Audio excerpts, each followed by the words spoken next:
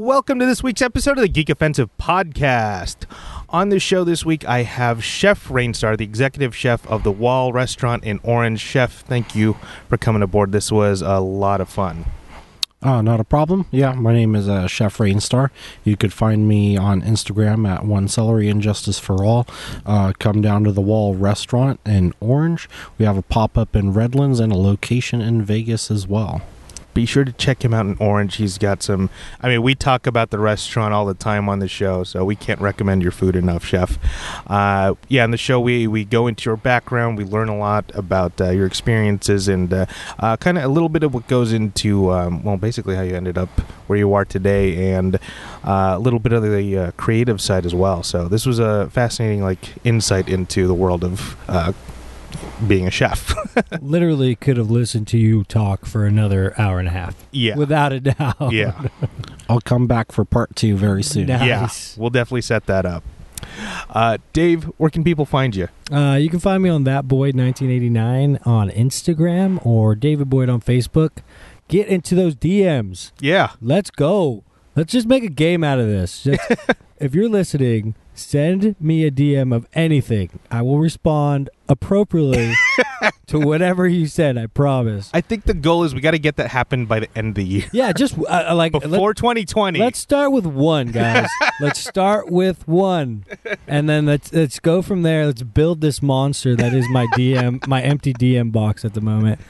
But one thing I like to plug is veterans and veterans health, just reaching out to guys that, have gone through some of the most hectic stuff you can imagine. And when they get home, they kind of thinking that you're going through it alone. Just know that you're not. Reach out to your buddies. Check on your buddies.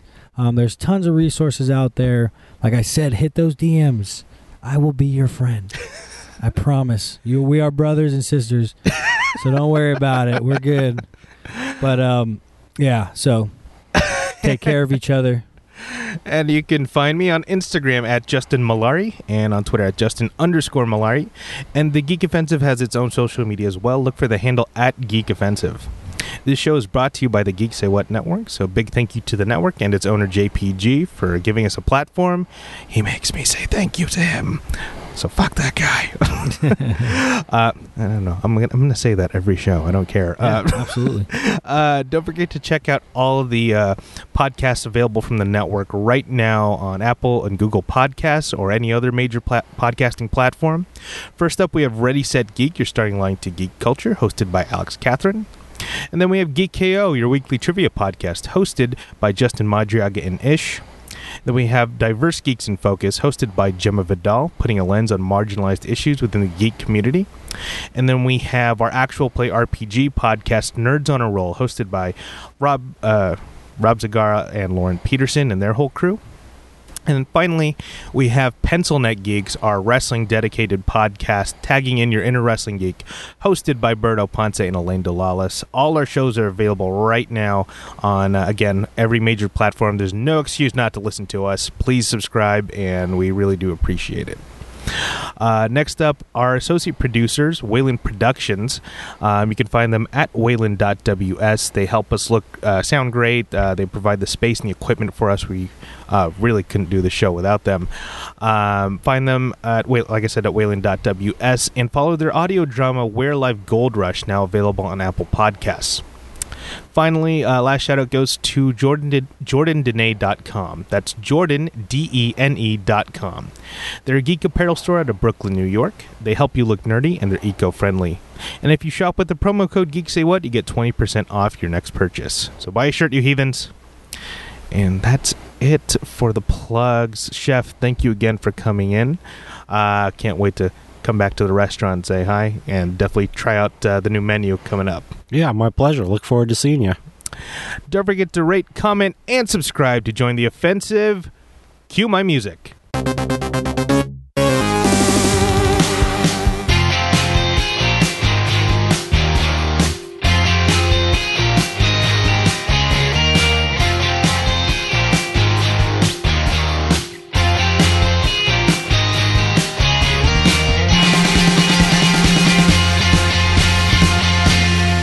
No real like starter. Like here's the. We just kind of start talking. Oh, sure.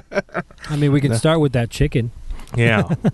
But Chef Rainstar, thanks for coming in, man. Ever since I had you on at the Walls event for Street Fair, I've been dying to get you in here for a full interview. So thanks for taking the time out. Oh, yeah, not a problem. And it's my pleasure, really. I've never done a podcast before. Kind of makes me feel a little bit like a rock star, I'm not going to lie. Oh, we pop in your podcast, Cherry? Yeah, yes. Absolutely.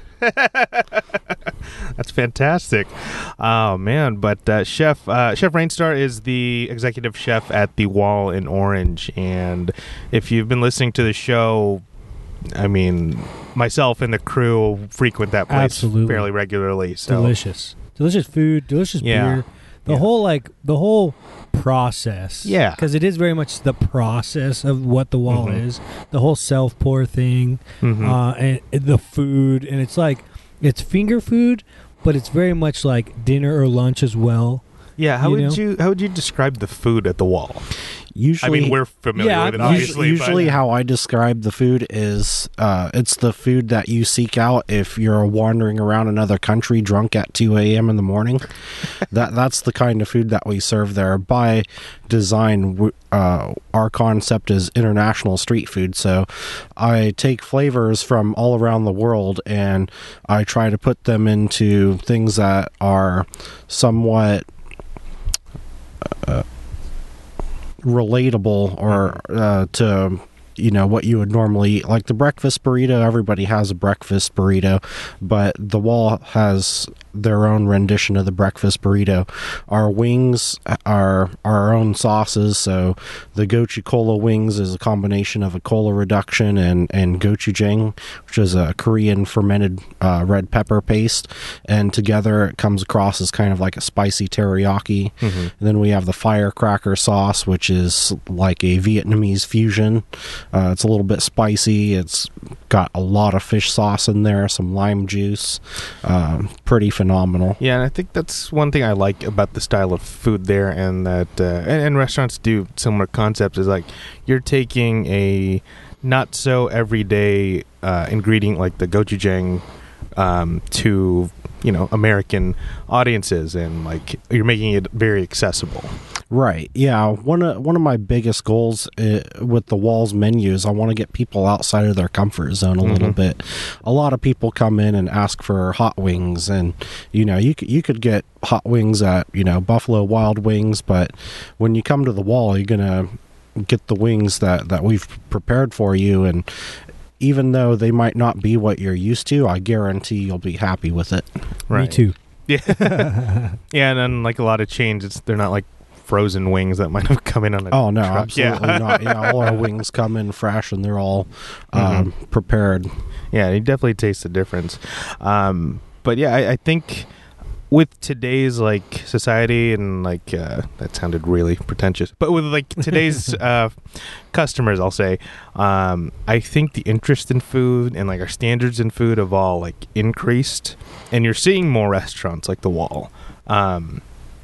Like even my watching habits involve like I'm a little more fascinated with what I eat, and I think that's something we've talked about a lot on the show prior, is that be careful what you put in your body, like keep track of what's going in there. Oh, absolutely. Yeah. Customers are both your best and your worst enemies these days, because you live to please your customer, you live to serve your customer, and we wouldn't have jobs without our customers.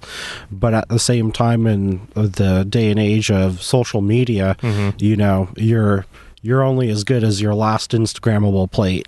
As soon as you send out a tray full of slop, it can be game over for the day, because all the people that are following that one particular quote-unquote influencer, they see that and they're like, oh, I'm not going there. So as much as we do eat with our eyes, it is also important to know where our food comes from.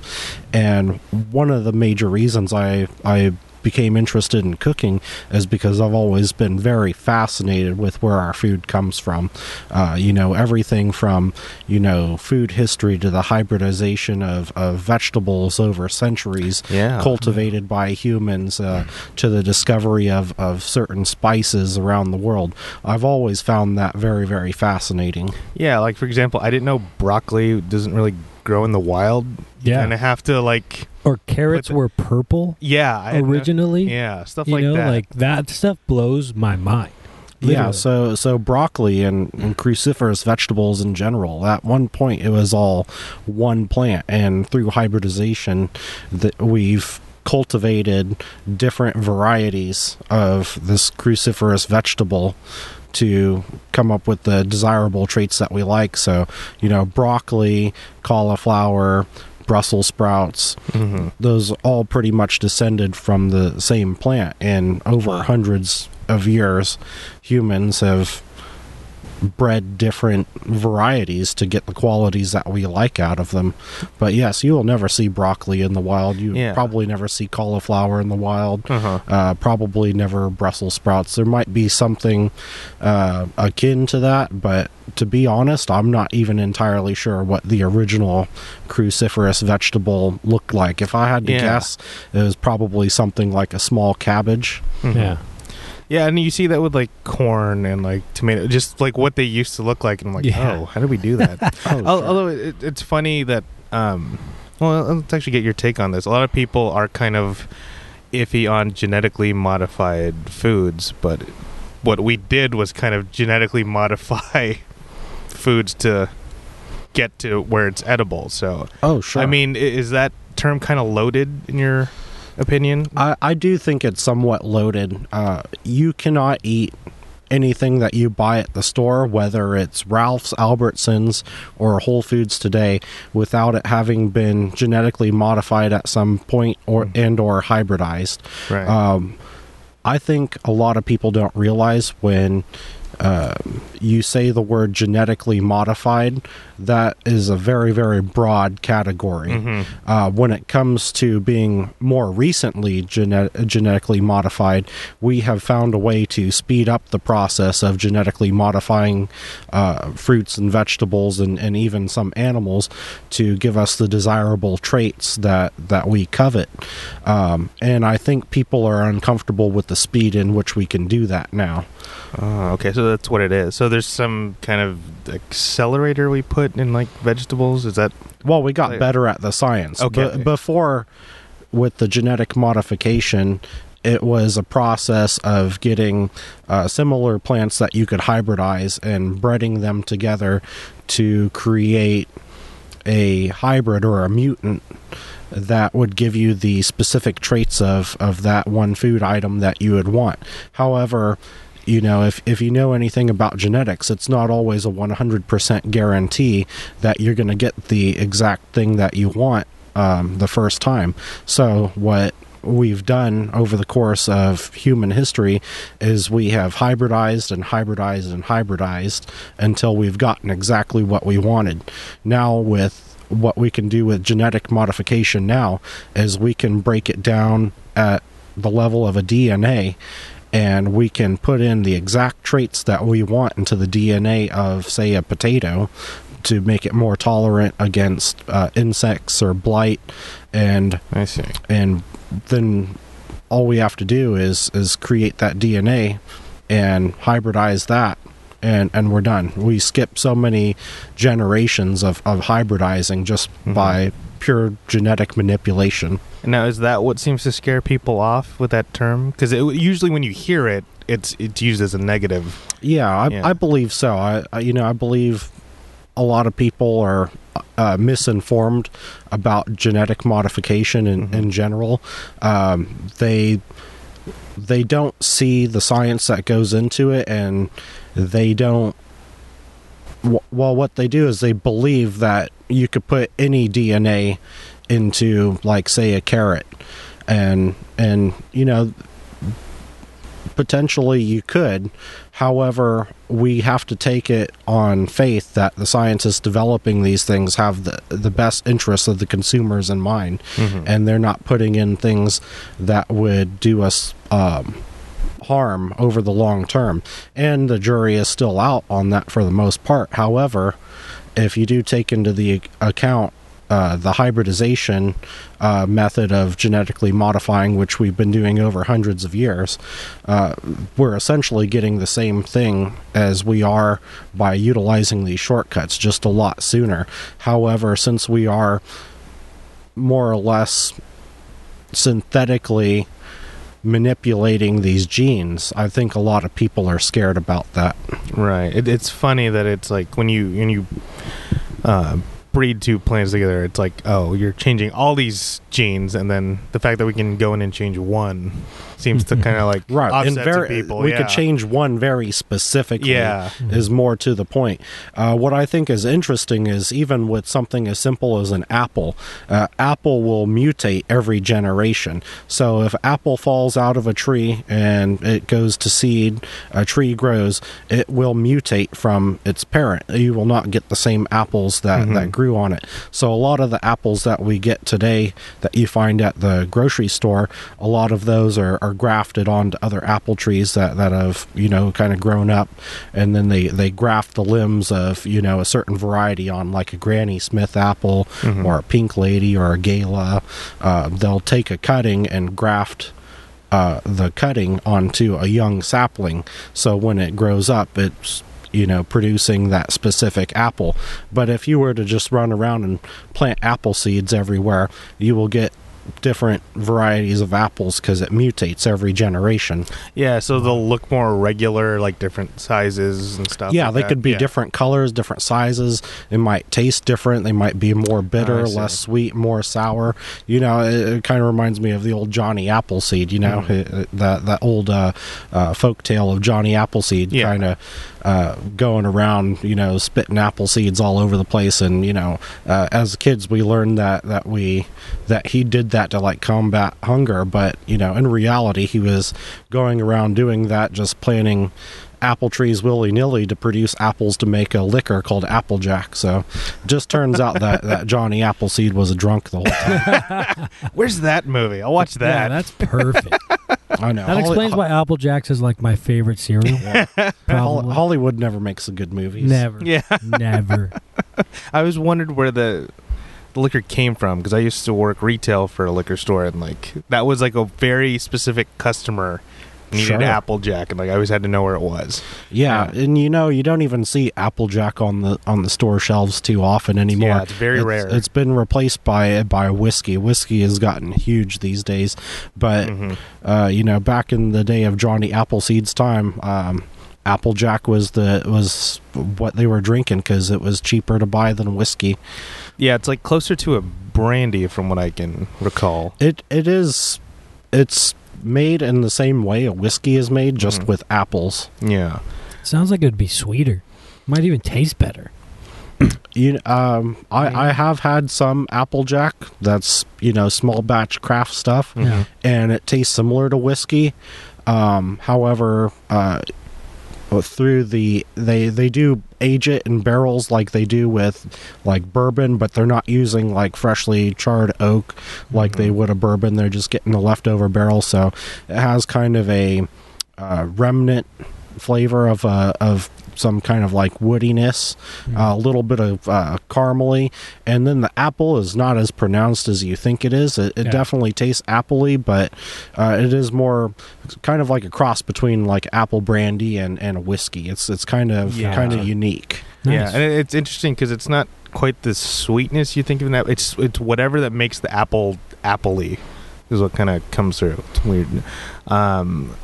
But yeah, have you always had like an affinity toward like? I mean, obviously you must have a good palate because you can cook, but I mean, has that always been a thing in your life? Have you always been like someone who could cook? Well, it started when I was really young. I remember the first thing that I ever cooked and what a disaster it was. my dad was on the East Coast going to school at the time, and I was really young, maybe 12 years old at the time. And my mom and we were left to kind of fend for ourselves while I was going to school and she was going to work. And, during the summer, she was still going to work and I was at home all day, and she would get mad at me just loafing around all day. And so I remember her telling me, you better be productive during the day. If you don't do something productive by the time I get back, there's going to be trouble, she says. So, I've always hated like really, really hard work as a kid. I never liked sweating. It's funny now since you're a chef and it's like you're right. in the kitchen. And now it's a lot of hard work. Yeah.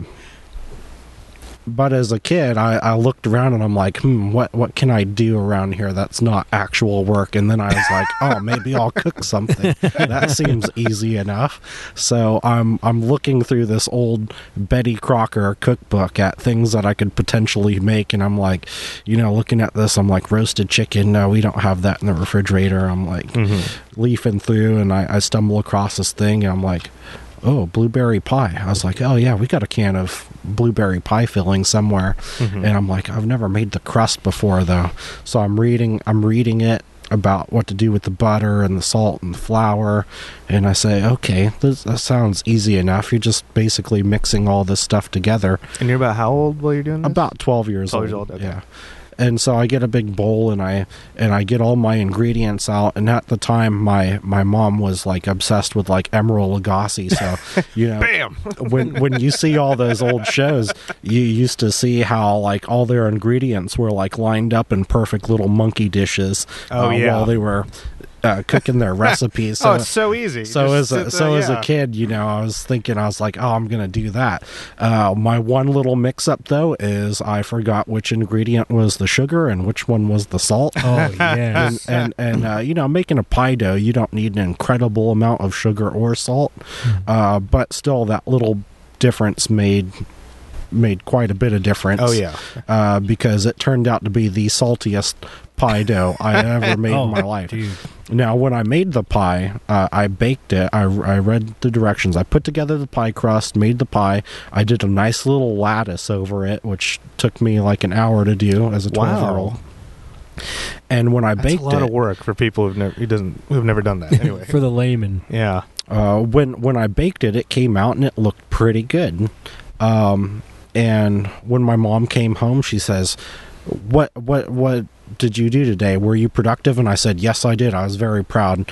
And I said, I made this blueberry pie. And she looked at it and she says, wow, that looks really good, actually. Hey. And then later on for dessert that night, we each took a slice, and it turned out to be the worst pie we ever had. Oh yeah. Well, you can only go up from there. Yeah. Right. Yeah. So yeah, then after that, I did gradually get better. But I didn't commit to start cooking until I joined the military. So this is right after high school? Yeah, right after high school. I was 17 when I graduated, and I could have gotten in. My parents would have signed a waiver to get me in, but I waited till I turned 18 to join. And then as soon as I turned 18, I did all the paperwork, and then I was shipped off. First company of the year 2005. So I got to boot camp in Cape May, New Jersey in 2005 on January 5th. This is Coast Guard? Okay. Coast Guard boot camp. And it was cold there, cold like a desert boy had not experienced before. I've seen snow a few times in my life, but I'd never been in a blizzard before. Are you from here in California? Or are you from... Yeah, I originally grew up out near Joshua Tree. Okay. But anyway, back to the cold. Yeah, so I just remember it being cold, and boot camp. I mean, I could go on all day about that itself, but what led to the decision of me cooking was that at the time in the Coast Guard, cook was a critical rate, and it usually is and has been, probably still is. The Coast Guard is always looking for great cooks. and this time was no exception. So they were offering a bonus for people to go cook right out of boot camp. It was what was called a guaranteed A school, which means that instead of going out to the fleet and doing your time as a seaman apprentice, you go straight to school and then you get rated and become a petty officer. And I said, hey, you know what? That sounds like a good deal to me. Yeah. And it was probably about halfway through boot camp that's what I decided I wanted to do. I said, you know what? I've dabbled in cooking a little bit. I think I could be okay at it. And I did. I decided to do that, and I went to the Coast Guard Culinary School in Petaluma, California, and that's when I decided that I liked to cook. Yeah. I mean, I feel like most people don't think about that when they say you went into the military. I think they immediately think like, oh, you're gonna get trained and go serve, but like something like what you're talking about is I mean, I would imagine a cook is way more valuable just because you're keeping everybody fed, and then two, if the food's good, morale is going to be that much better, right? There's a couple guys, like there's an adage in the Army, there's a couple guys you don't mess with. You don't mess with your comms guy, you don't mess with your supply guy, and you definitely for sure don't mess with your cooks, right? They carry the worst hours. They're up early in the morning till late at night. They have KP, which of course we assist on, but KP is like kitchen patrol for us, and you do the dishes and you do the after cooking stuff, right? And I don't know if it's the same in every branch, but it's, man, those cooks, man, they get a lot of slack, but they do a very important job. Yeah, so being a cook in the Coast Guard, that was really what formed me into who I've become. Right out of A school, my first unit was Coast Guard Cutter Sycamore out of Cordova, Alaska. And it is a 225-foot buoy tender. It's got a crew of approximately 50 people. When I first got there, all the cooks were transferring off, going to different units. And for a little while, I was the only cook on board. For 50 people. Yeah, for 50 people. Jesus. Cooking 3 meals 7 days a week. And I had just come out of school. I had no choice but to be good and quick. It turned out to be about 30 days before anybody transferred in.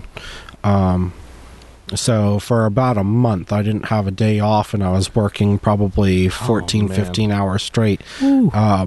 But I did learn a lot in that time. I actually did send myself to the hospital in like the first week because I was exhausted, and I wound up like cutting a finger while I was slicing potatoes. But you know what? I got stitched up, and I went right back to work, and I cooked dinner right after that. So, God, that's the mission doesn't stop for a seven finger. That's not a real grind. Like you're right out of school, and then you're just like, oh, I'm gonna get some real experience. Like, yeah, absolutely. Well, I will say, to the Coast Guard culinary school's credit, if you pay attention, they do train you well. I mean, I bet you get out of the school what you put in there, and I learned that I had a passion for food at that time, so it served me pretty well, and I don't regret not doing that. I did really learn a lot in my first month there. Even some of the mistakes that I made, I learned a few shortcuts, when to save time, where I could save time, and the schedule was very demanding. I would come into work at 5 o'clock in the morning, have breakfast ready to serve by 6 o'clock. Oh boy! Break down. Since it was Alaska, very cold weather, so we would have like a soup break at about 10 o'clock. So I'd make a fresh soup every single day for 10 o'clock. And then at 11, lunch was served. And then most people would go home on the ship if we were in port at about 2:30. And then I would get ready to serve dinner at 5 o'clock. And then once people are eating, you're already prepping for the next meal. Like, there's not a lot of downtime in between. No, absolutely not. There was some downtime in between lunch and dinner. That was when I had my most downtime, because lunch was served at 11 to 12, and then after 12 I didn't have to serve again until 5 o'clock, so that would give me 5 hours. And preparing for 50 people, that might sound like a lot, but once you do it over and over again, it just becomes old hat. So it's just reps at that point. Well, how much freedom? I mean, I don't know how limited like you are when you're kind of cooking in the military, but I mean, how much freedom did you have in like what you could cook, or like what would you serve to the Coast Guard? So basically, there are a series of guidelines when you're a cook in the military, and you can really explore quite a bit of freedom within those guidelines. Okay. So for instance, like the guidelines as I remember it was chicken shall be served at least 5 times a week, beef no more than 2 times a week, fish at least once a week, pork no more than 3 times a week, no more than 2 tomato-based products a week. And so these were just kind of like general guidelines because they don't want your guys dying of cholesterol and heartburn. You know, that's what I was about to ask. Is it like a caloric thing? Is it a dietary it's a little issue? bit of both. In Alaska, the caloric intake you need for dealing with the cold weather is a little bit different. So that's why there's a soup break in there, so people get more calories during the day, and they're able to maintain their pace of work. However, you still have to watch all the other dietary guidelines. You try not to serve them, like red meat more than twice a week. You try to avoid all the extra cholesterol. Vegetables are very important. And then when you're in that kind of climate, it can be very tough to get in fresh vegetables all the time. Right. The particular town that I was in, the only way we could get food deliveries was by barge, and the barge would come in 2 times a week. So at the time, we were using Cisco as one of our preferred vendors for the military there. And basically how it would work was we would put in a Cisco order probably once every 2 weeks or so, and they would load the barge down in Seattle or around Seattle, Vancouver area, and then it goes all the way up the coast to Alaska. So by the time your food gets to you, it's already spent a week on the barge. Yeah. And, your representative for your vendors, they're down in the lower 48 as well. So the best you could do is talk to them over the phone. You never see these people in person. So just the logistics of working up there was a challenge. But once you got used to it, and once you were able to have them make a couple of little exceptions and favors for you to get the freshest possible thing, then it became bearable, because food is morale, especially in a cold, harsh climate like that, and especially once you get underway, because we were on a ship, we would get underway, so we didn't spend all our time in port, and we could be out on the ocean anywhere from 2 weeks to 2 months. Our stores on that ship usually wouldn't let us stay out past 2 months. We would have to come back in for resupply, but we could be out at 2 months at a time, and then at the end of 2 months you start running out of a lot of fresh stuff real quick. So after the first week you have no lettuce anymore, and then after the second week you start running out of fresh milk, and then you're down to like root vegetables and stuff. You got to get real creative to keep it fresh. Well, what are you just substituting stuff? Is it like powdered milk, or we never used powder milk. We did have some in dry storage, but there was this product we called space milk. It was like a frozen product, and so when we ran out of the fresh stuff, which would usually be in 2 to 3 weeks, we would take the quote unquote space milk out of the freezer, and then it would just thaw out, and then it'd go into we called it the cow. It's basically a milk dispenser. So what kind of specific items did you get to come up with while you were serving everyone there? A lot of items, really. That's really where I learned kind of the base of my cooking. I remember learning how to make fried rice. I had a cook that worked with me that was Hawaiian, and he taught me how to make fried rice, and now I can make some killer fried rice. Nice. I also just learned a lot of different techniques, and at that point I really taught myself how to do a lot of the stuff involved in cooking. It wasn't until I transferred from Alaska to Los Angeles, Long Beach, when I worked at the Base Support Unit, which is now Sector LALB. That's where I really learned what it takes to become a chef. I had a fantastic mentor there, and he was tough. At first, he was tough, just nonstop yelling all the time, super mean guy. But he saw something in me. He saw that I knew what I was doing, but that I was just a little slow at the time. And he told me that I needed to step it up and go faster, and I did. And I worked my ass off for that guy. And as a result, I learned a lot, and I learned what it took to become a chef.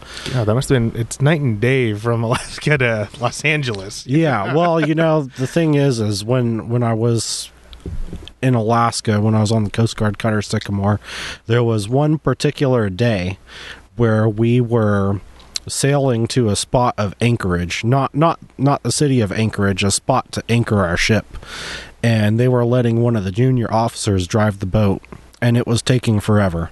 It took us probably about an hour to get there, and at the time before we had gotten there, they had told everybody to go to their stations for anchoring, and so my station was all the way up on the very front of the ship, known as the forecastle. So I was up on the forecastle, and my job was to raise the Union Jack, which is, if you've never seen the Union Jack for the American flag, all it is the blue field with 50 stars on it. So if you ever look at any of our ships in service that are anchored or in port, on the very front of the ship, they'll always have this Union Jack on there. So my job was to raise this flag, and I waited up there for over an hour just to raise this flag. And while I was doing that, it was probably about 38 degrees out, and the wind was blowing at about 40 miles per hour, and it was raining sideways. And I was miserable. I was so miserable. And I knew transfer season wasn't too far out, and I'm like, man, after this, I'm going to someplace warmer. For sure. So, okay, so you're in Los Angeles now. Well, how long were you in Alaska? I was in Alaska for about 2.5 years. 2.5 years, and then you come down to Los Angeles. And then this person who's teaching you how to basically open up as a chef, I'm guessing you had more access to more ingredients, so maybe a little more freedom to like do things. Yeah, actually, because it's not just like beef stew and roast chicken every day, right? Yeah, so at Los Angeles, Long Beach, I mentored under a chef named Barry Wildman. He was a CIA graduate, and he was in and out of the Coast Guard. Fortunately, by the time I was in Los Angeles, Long Beach, he was in, and he really taught me a lot. At that particular galley, we made everything from scratch. All of the breads that we used were made fresh daily. All of the desserts that we did, the kitchen was set up in a classic kitchen brigade. So there was a sous chef, there was a person working grills, fryers, there was a saucier. We had all these different stations in the kitchen, and that's where I learned the kitchen brigade. And he helped us build a library. He bought each one of us some essential cookbooks. One of them was LaRusse's Gastronomique. Another one was the new best recipe from America's Test Kitchen. Fantastic books. He gave us a couple of other ones that I don't remember off the top of my head, but I remember those two being pretty important to me. LaRusse Gastronomiques was important because if I ever had a question, he would always tell me to go look it up. Because we had an immense amount of cookbooks in our kitchen there, and we could reference almost anything. If he mentioned a method that I had never heard of before, he would refer me to this book, and I would look it up right away. If he had mentioned a sauce or something that I had never heard of, he would refer me to this book, and so I would time and time again go back to this book and learn more about these things he was talking about. And then once he he felt that I was no longer a blithering idiot in the kitchen, then he really opened up and spent some time with me and really mentored me and taught me how to do a lot of the stuff. Like I said, we did a lot of our own baking there, but every Wednesday was our pasta day, and we made a lot of pastas from scratch there. Things like gnocchi, fettuccine, spaghetti, raviolis, we made all of those from scratch. And you're feeding about, how many? Is this a much bigger unit than you were with before? So... obviously you have more people in the kitchen, bigger kitchen, but... Yeah, when I first got there, we were feeding about 85 people for lunch. Another thing about it was we were only open for breakfast and lunch there most days. Okay. But by the time I left there, we were feeding about 170 people for lunch each day. Wow. Huh. And then, so from here, was he the one that kind of came up with the menu? It's like, we're making this, and this today. Right. Yeah. I mean, in the Coast Guard in general, my first unit, we did what was called a rotational menus. So basically, we would have very similar menus, and we'd plan them out like 6 weeks ahead of time.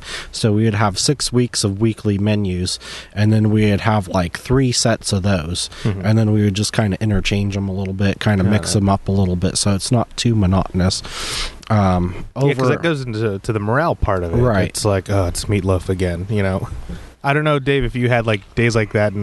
Dude, the worst days for us were just when our cooks didn't have supply, or they just weren't filling it, and we got an MRE.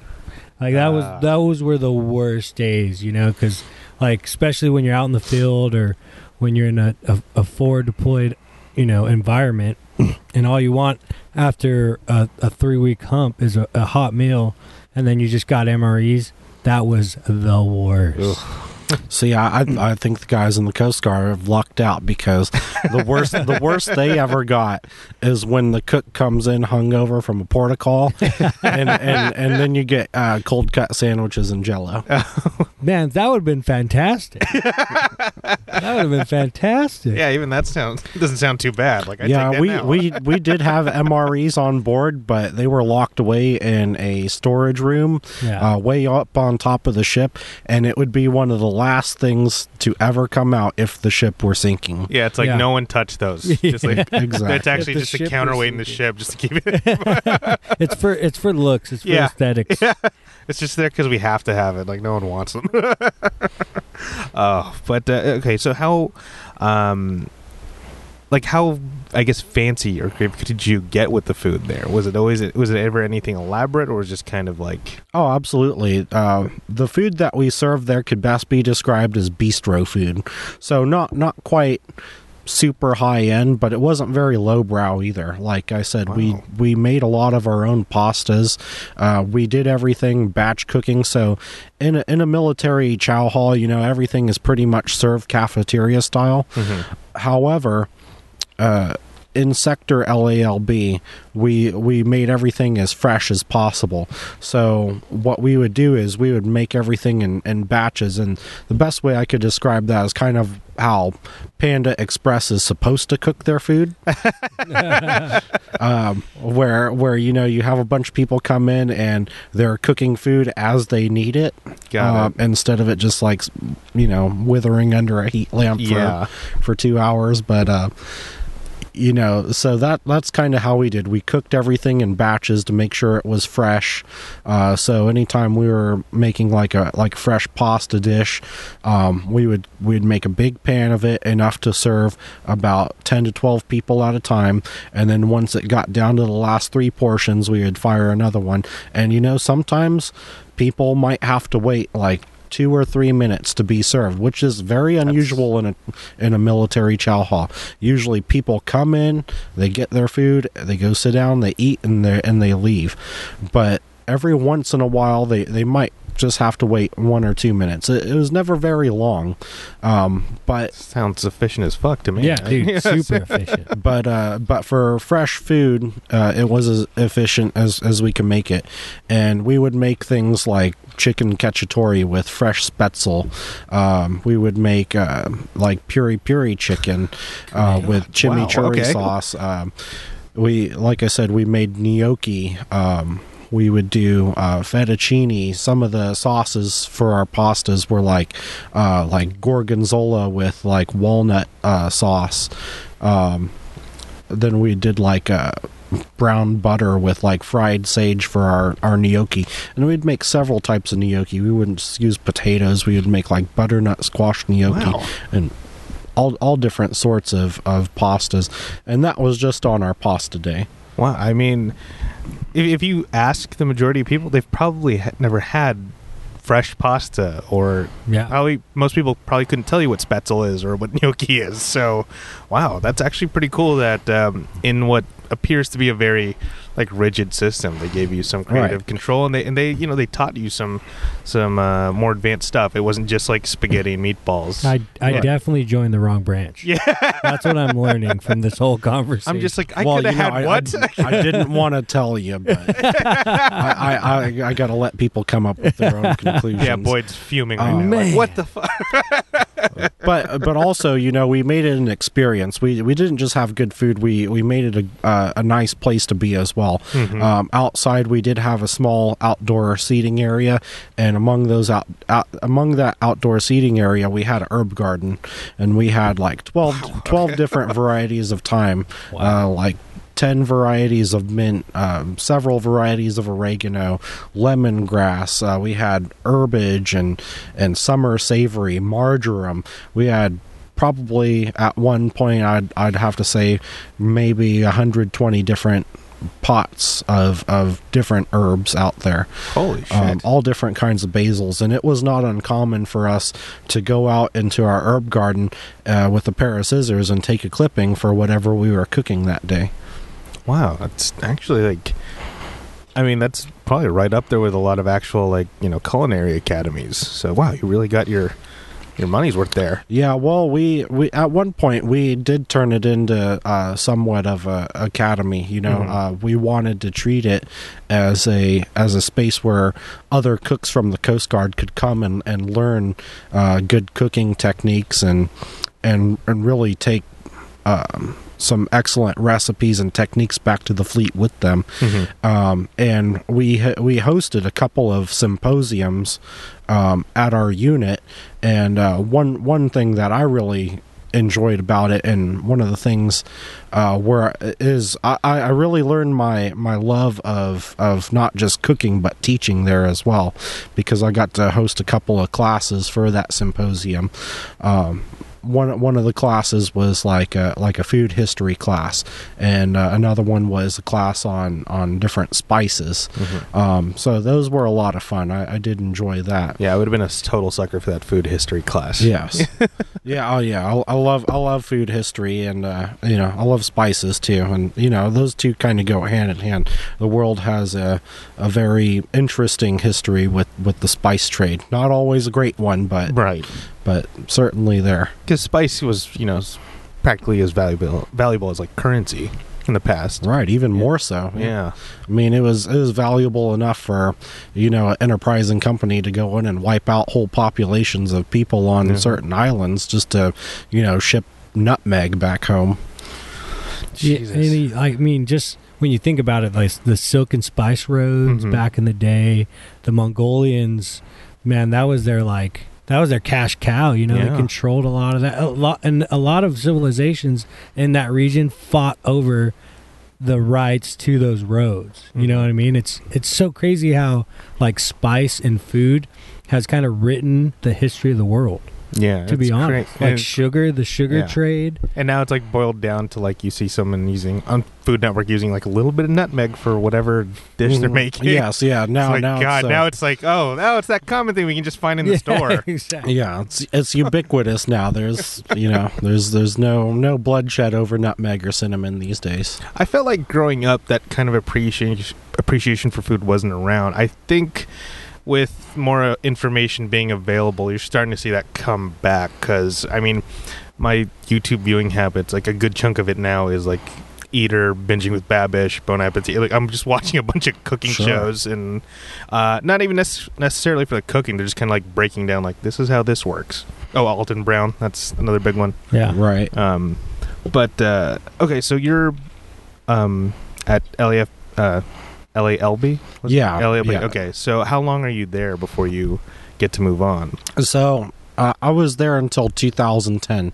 In 2010, I left the Coast Guard and I moved to Costa Mesa, California. And while I was there, I attended OCC, and I went to the culinary program in there. And you're done with military? At that point okay. I was done. I got out. I was spent 6 years or thereabouts in the Coast Guard. And I got out, went to OCC, and the reason why was I said, I learned a lot while I was in the Coast Guard. I could probably be a pretty decent cook, but for some reason I had it in my mind that I wanted my piece of paper that could tell people that I could do those things. So I spent the next few years going to culinary school in OCC, which was a fantastic program. It of course did kind of hone and refine a lot of my skills that I had acquired already from working in LALB, but I still did learn some valuable things, and I met a lot of other fantastic cooks and chefs that were attending at the time as well. Yeah, I bet it's a lot more influences and things that pretty much could influence your cuisine today. Oh, absolutely. Yeah. Well, I will say, I mean, growing up where I did, I grew up out in the middle of the desert next to Joshua Tree. There is not a whole lot going on out there. And then, from there, I went to Alaska. So, I mean, more or less, my life was like fairly sheltered. I hadn't had a lot of exposure. There was not a great diversity in the town that I grew up in. A lot of people treated me like I was ethnic minority, which I am, but I'm also half Caucasian as well. And a lot of people tend to focus more on the way that I looked, how much different that I looked than them. And I didn't have a lot of people to relate to growing up other than, some of the other minority people in my town, which were very, very far and few in between. So I became friends with, a lot of the other minorities in my town, what little there were. But, growing up, I saw like a lot of movies, a lot of TV, and I saw the stereotype of a lot of other minority people elsewhere, and I just never thought that was real. Even when I, moved to Alaska, and then when I came to LALB, and I started interacting with people from various different backgrounds, and I just thought that was cool. It made me respect the diverse population we have here in Southern California so much more. I'm just glad that I was able to get out from under that rock. Yeah, it's a trip. Like we are pretty spoiled out here, because when I go outside of Southern California and I go to places that are it's just this here, it's very jarring, because I'm not used to that. I grew up around here in Orange, and you really do you really learn to appreciate what you have here and what you can learn from here. So you're at OCC. What things kind of set it apart? Because you said you learned some new skills, and what was it about this type of training that set it apart? I think what set it apart is in the Coast Guard, I had been to several culinary schools. I went to the Coast Guard Culinary A School, and then I went to one of their nutrition C schools, where it's basically just like the A school all over again, but they teach you how to make things slightly more healthy. And then we won a Galley of the Year at Los Angeles Long Beach, and the prize for that was to send somebody, representative from the unit, to culinary courses at the Culinary Institute of Virginia, which was the old Johnson Wales campus. And so I was lucky enough to go to that. And that was like a 2-week crash course in culinary school. So, by this point, like, I had quite a bit of formal training, but what really set this apart was the pace. It was a lot more drawn out. I really had a lot more time to actually learn very specific techniques, and even the ones that I thought that I had mastered already, I had time to really perfect those. So what's an example of a skill like that?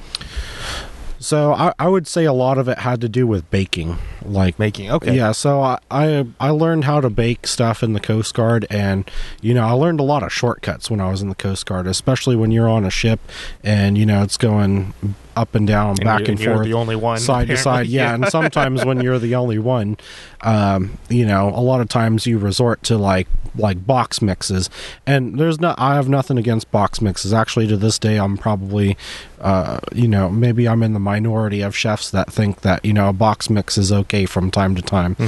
Some of them are certainly tasty, and you could actually do quite a bit with them, more than just adding water, eggs, and oil to it to get the product that it says on the box. I mean, you could add just butter to it and get like crumbles, make like a nice crumble, or you could make it more biscuit like and make a cobbler with it. Anyways, they're pretty tremendous. You could do a lot with them. So I learned a bunch of shortcuts with the box mixes, and then I did a lot of baking from scratch when I got to LALB. When I went to culinary school, I learned a lot of the methods behind all that. Ah, okay.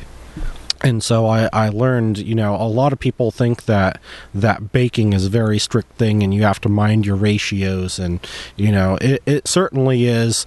Baking is all about chemical reactions between certain products. You have your leaveners, you have salt, sugar, all these ingredients that are reacting with one another during baking. And it is very important to get them to react together in the way that you want.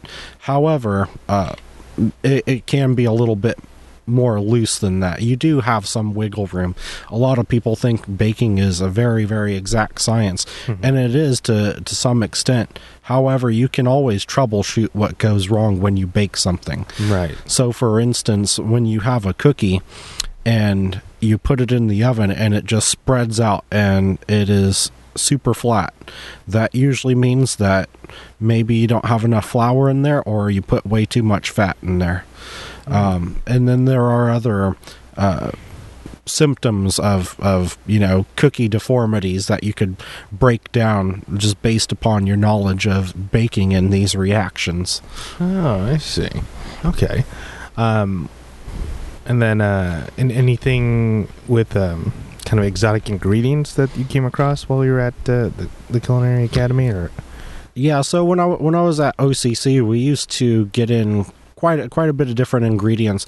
One of the things that I really enjoyed most there was when we made our own sausages, and they had a big meat grinder and a big sausage stuffer that we could use. Not that that's an exotic ingredient. We did get things like duck, and even though it doesn't sound exotic, we worked with whole catfish, which not in a sausage, not in a sausage, okay. But there was one particular time where we were frying whole catfish, which I had never done before. I'd never fried a whole catfish. I don't see a lot of that out here. No, it's very rare. Yeah, it's very regional too. Yeah. Like I literally was in the barracks when I was stationed in Fort Bliss, El Paso. We had a guy from Louisiana, and he'd do a catfish fry like once a week for everyone. But awesome. He was just a master at it. It was incredible to watch. Yeah, for growing up around here, the only place you got catfish was like maybe the Vietnamese markets, right? Like and this was on a when we did that was during a course where we were actually running a restaurant at the school.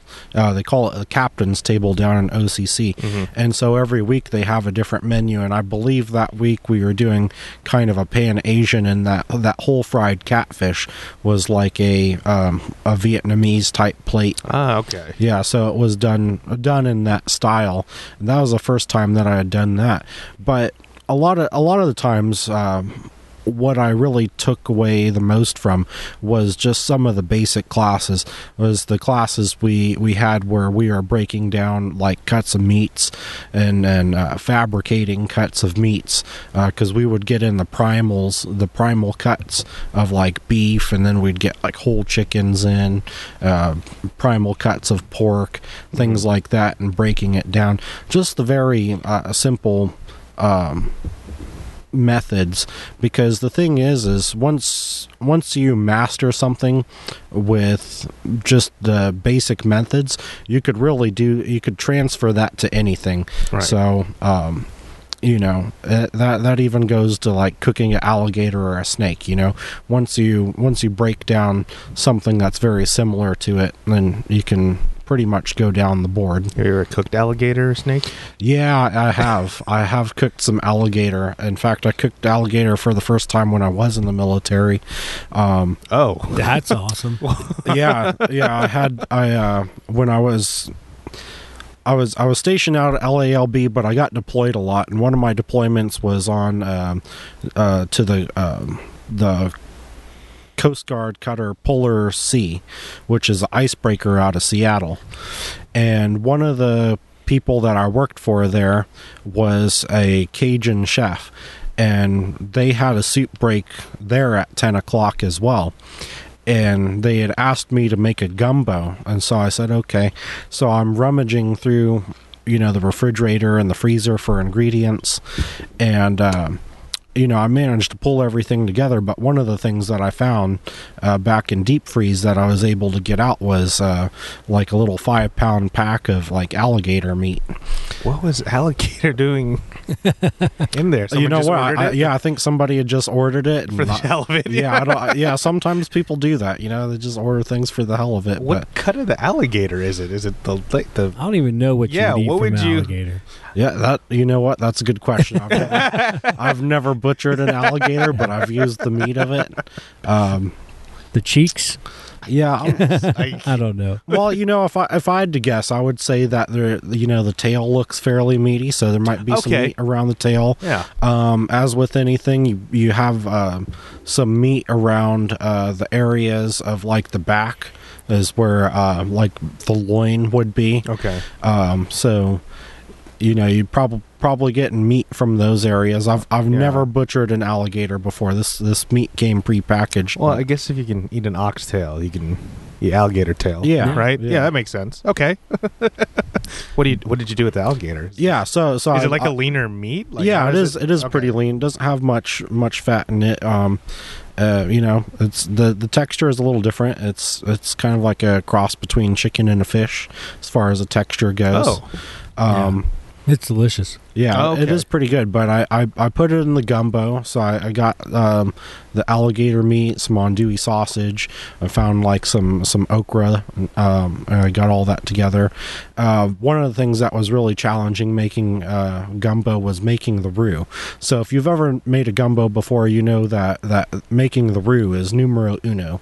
It is the most important part of making a gumbo, and you want to make a very, very dark roux for a excellent gumbo. It's just with like flour and am I right on that? Yeah, so a lot of traditional roux is flour and butter. Mm-hmm. A lot of people that do Cajun cooking just use flour and oil. Flour and oil. Okay. Yeah, it just depends. So, a roux, very plain and simple, is just fat and flour. Mm-hmm. But with making a gumbo or a Cajun roux, you want to make that really, really dark. The issue with that was on the Coast Guard cutter Polar Sea. It's very challenging because they have steam jacketed kettles. And what that is that's a kettle, and it's got a hollow space in it where steam is piped in, and that won't get hot enough to brown anything. because steam is only okay. 212 degrees. Got it. You know, I could get up to like 260, 280 at most, but it doesn't get hot enough to really like brown anything. So I had to make the roux in the oven. And that took a little bit of time. But then once I got everything situated, put everything in the steam jacketed kettle, and then I made my alligator gumbo in the steam jacketed kettle, and they loved it. In fact, the chef that I was working for at the time, he said it was one of the better gumbos that he had. But the thing that stuck out in my mind, besides his words of praise, and this is one thing I repeat to this day, he always used to tell me, where he's from, if you got a good 10-foot stretch of ditch, you can make a good gumbo.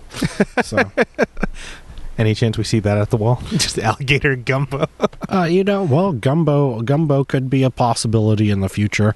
One of the things that I'm thinking about doing is changing up the menu a little bit to incorporate a fry of the month. So we already do a burger of the month, and we do several iterations of our fries. So I'm thinking about getting rid of the okonomi fries, which, they're very tasty, but maybe they've run its course a little bit.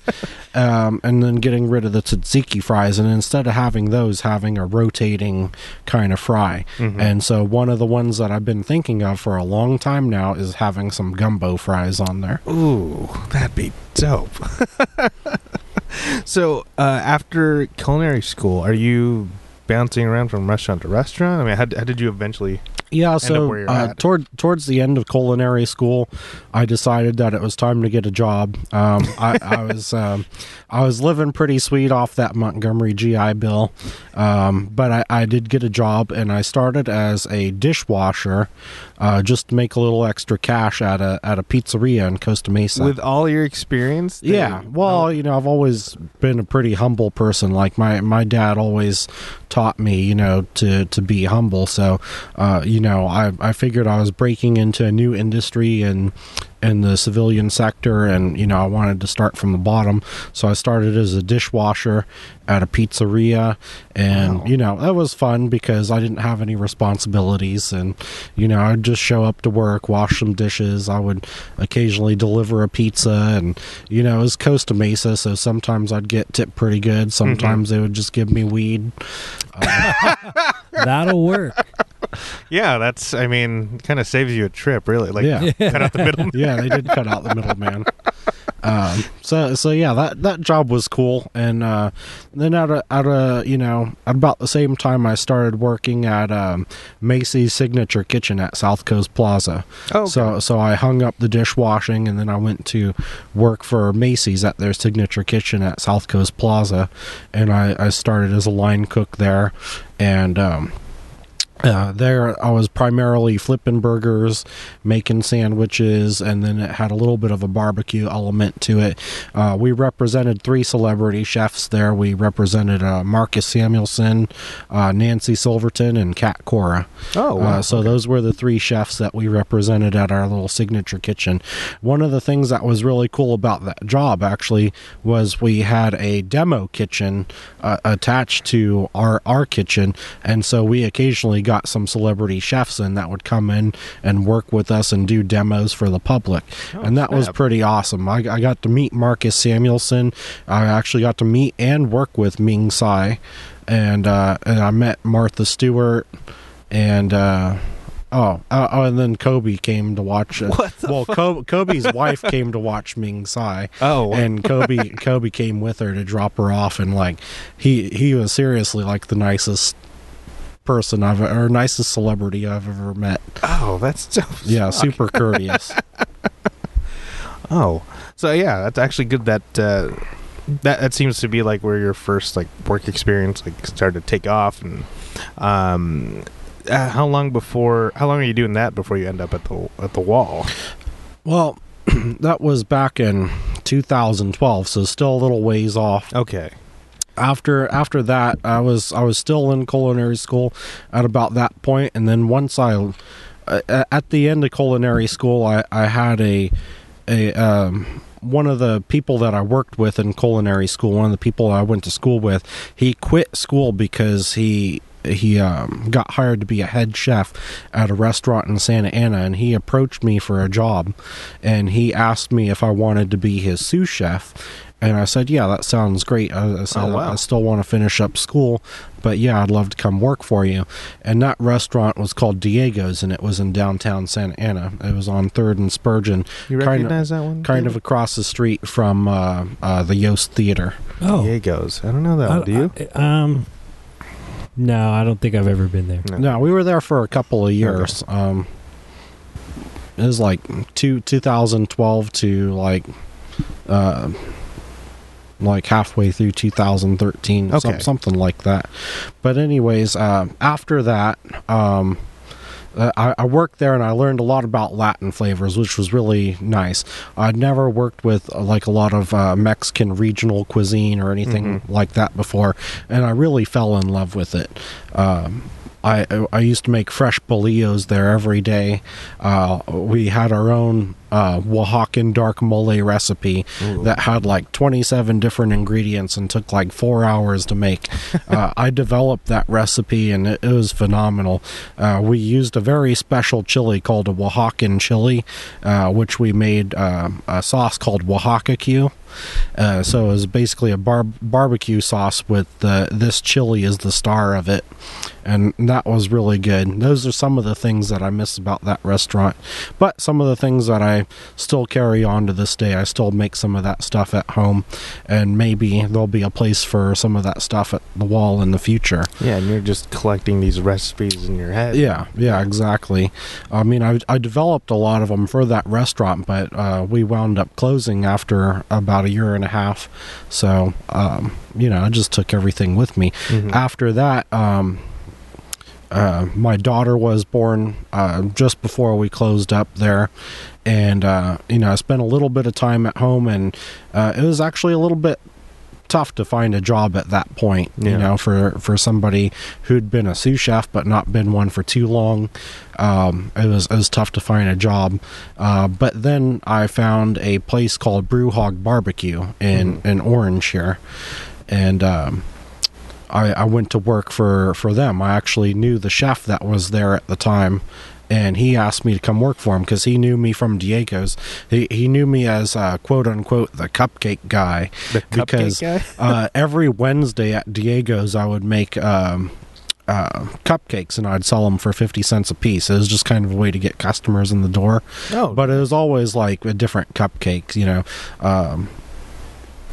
Some weeks it was, I think one of my favorite cupcakes was a chocolate stout cupcake, and then we did a bourbon buttercream on there, and then I did a whiskey caramel sauce to drizzle over the top. Wow. It was super boozy and really, really good.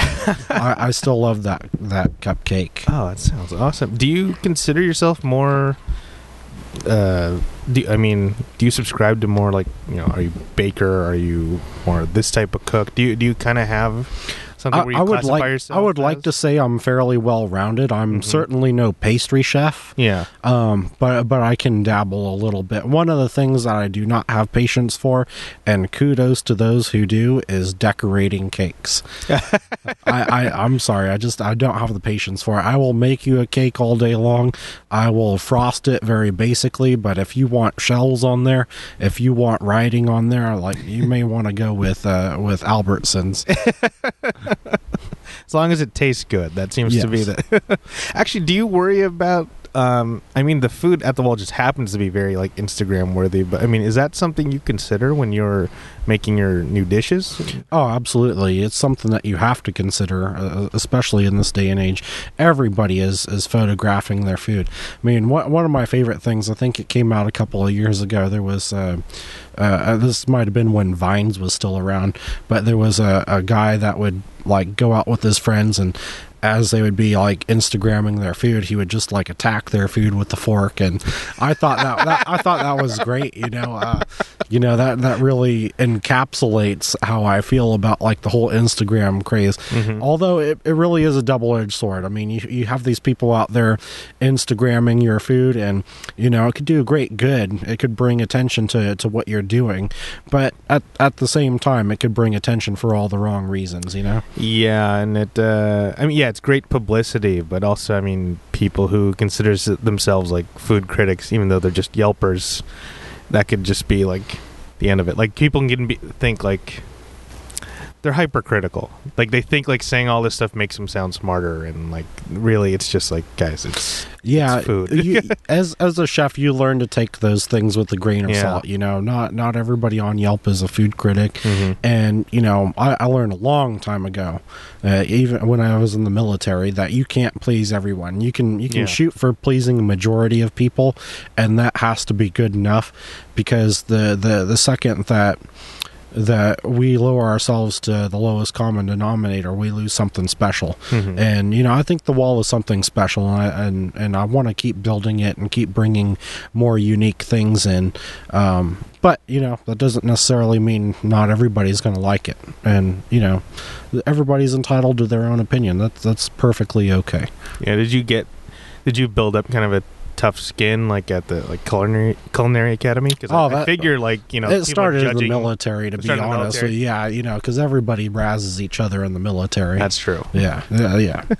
You wouldn't believe the things that I've seen and heard. So I mean, judging from some of Dave's stories, I feel like I would believe you.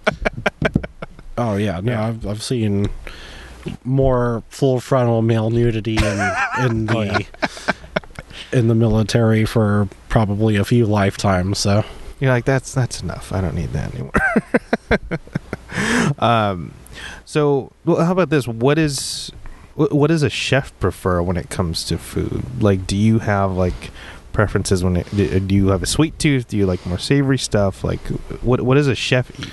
I think that answer is a little different for each chef, but one thing that's indicative is you can always tell what a chef is craving by what they put on their menu, and I believe that's true.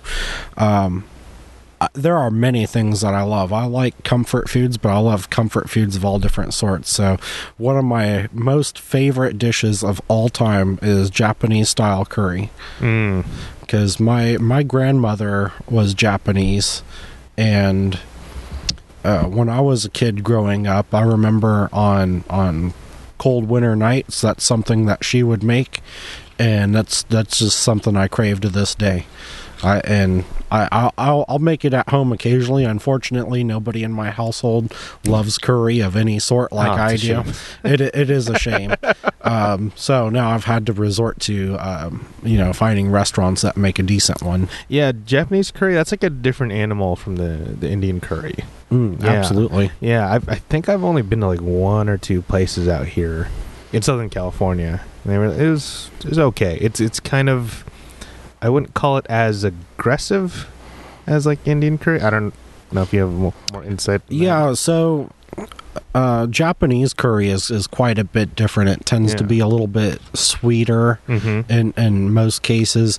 It tends to be a little bit more muted than Indian curry. It got its start from actually the trade, opening up trade in Japan in the late 1800s when the Japanese were, when they were, I don't want to say coerced, they were convinced to open up trade, and then everybody started trading with Japan, and the English had an immense spice trade at that time, and one of the things that they sold to the Japanese that they absolutely loved was curry powder.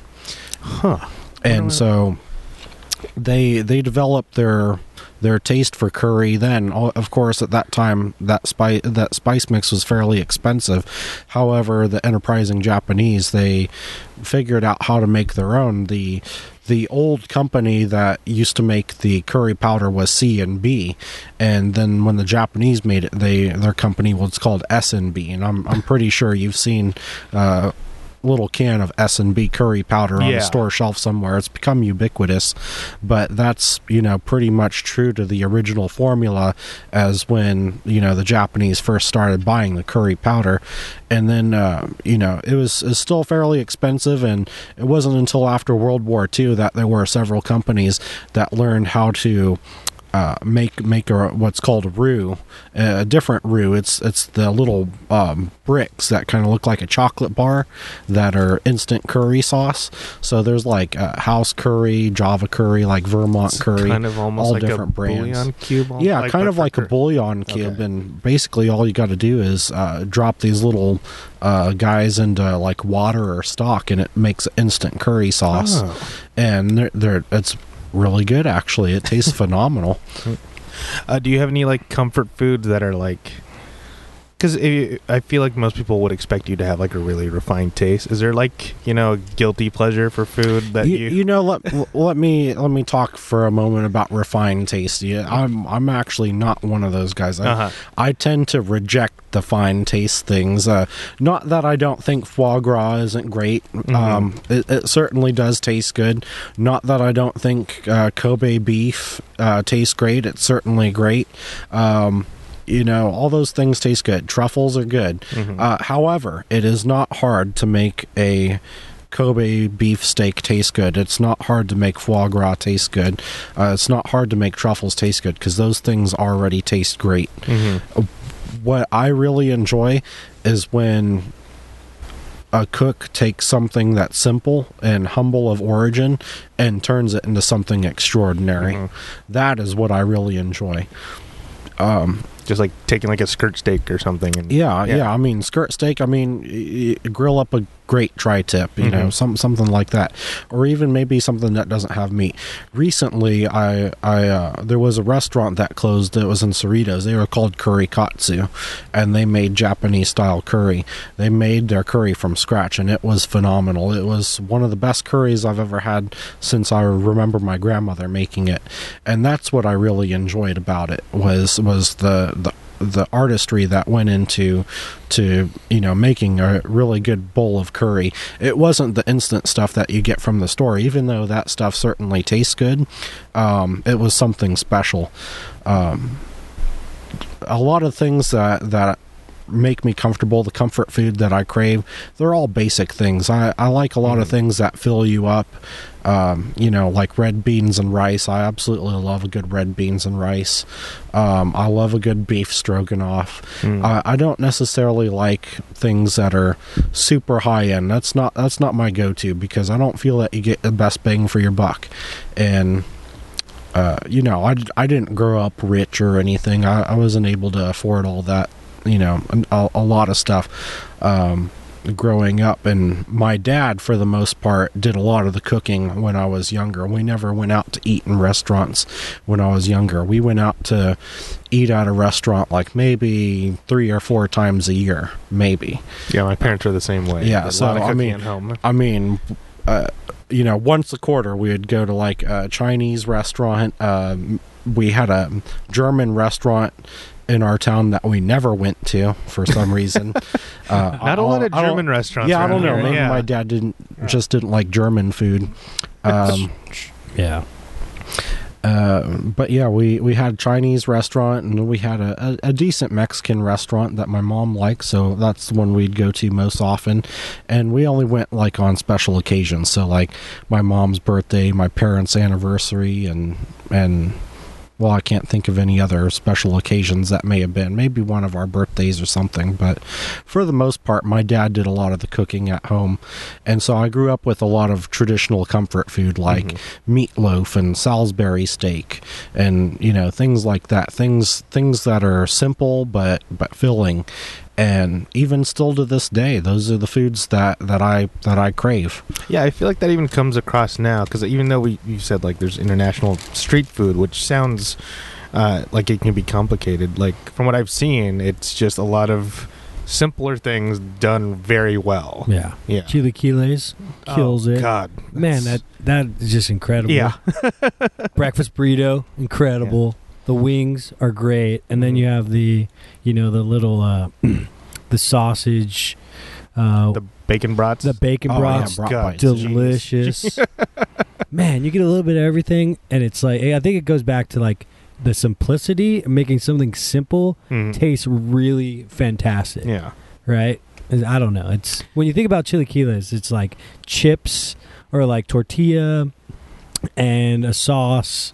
and a meat or a protein, but this one has an egg and and then the protein. And, oh man, it's incredible.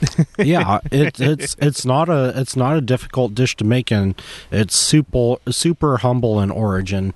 And at the end of the day, I think those are kind of the foods that a lot of us crave. Like very few people actually say, "Oh, you know what? I'm totally craving a Kobe beef steak today." Or I totally crave caviar right now. I could totally go for like some blinis with some caviar. Oh yeah.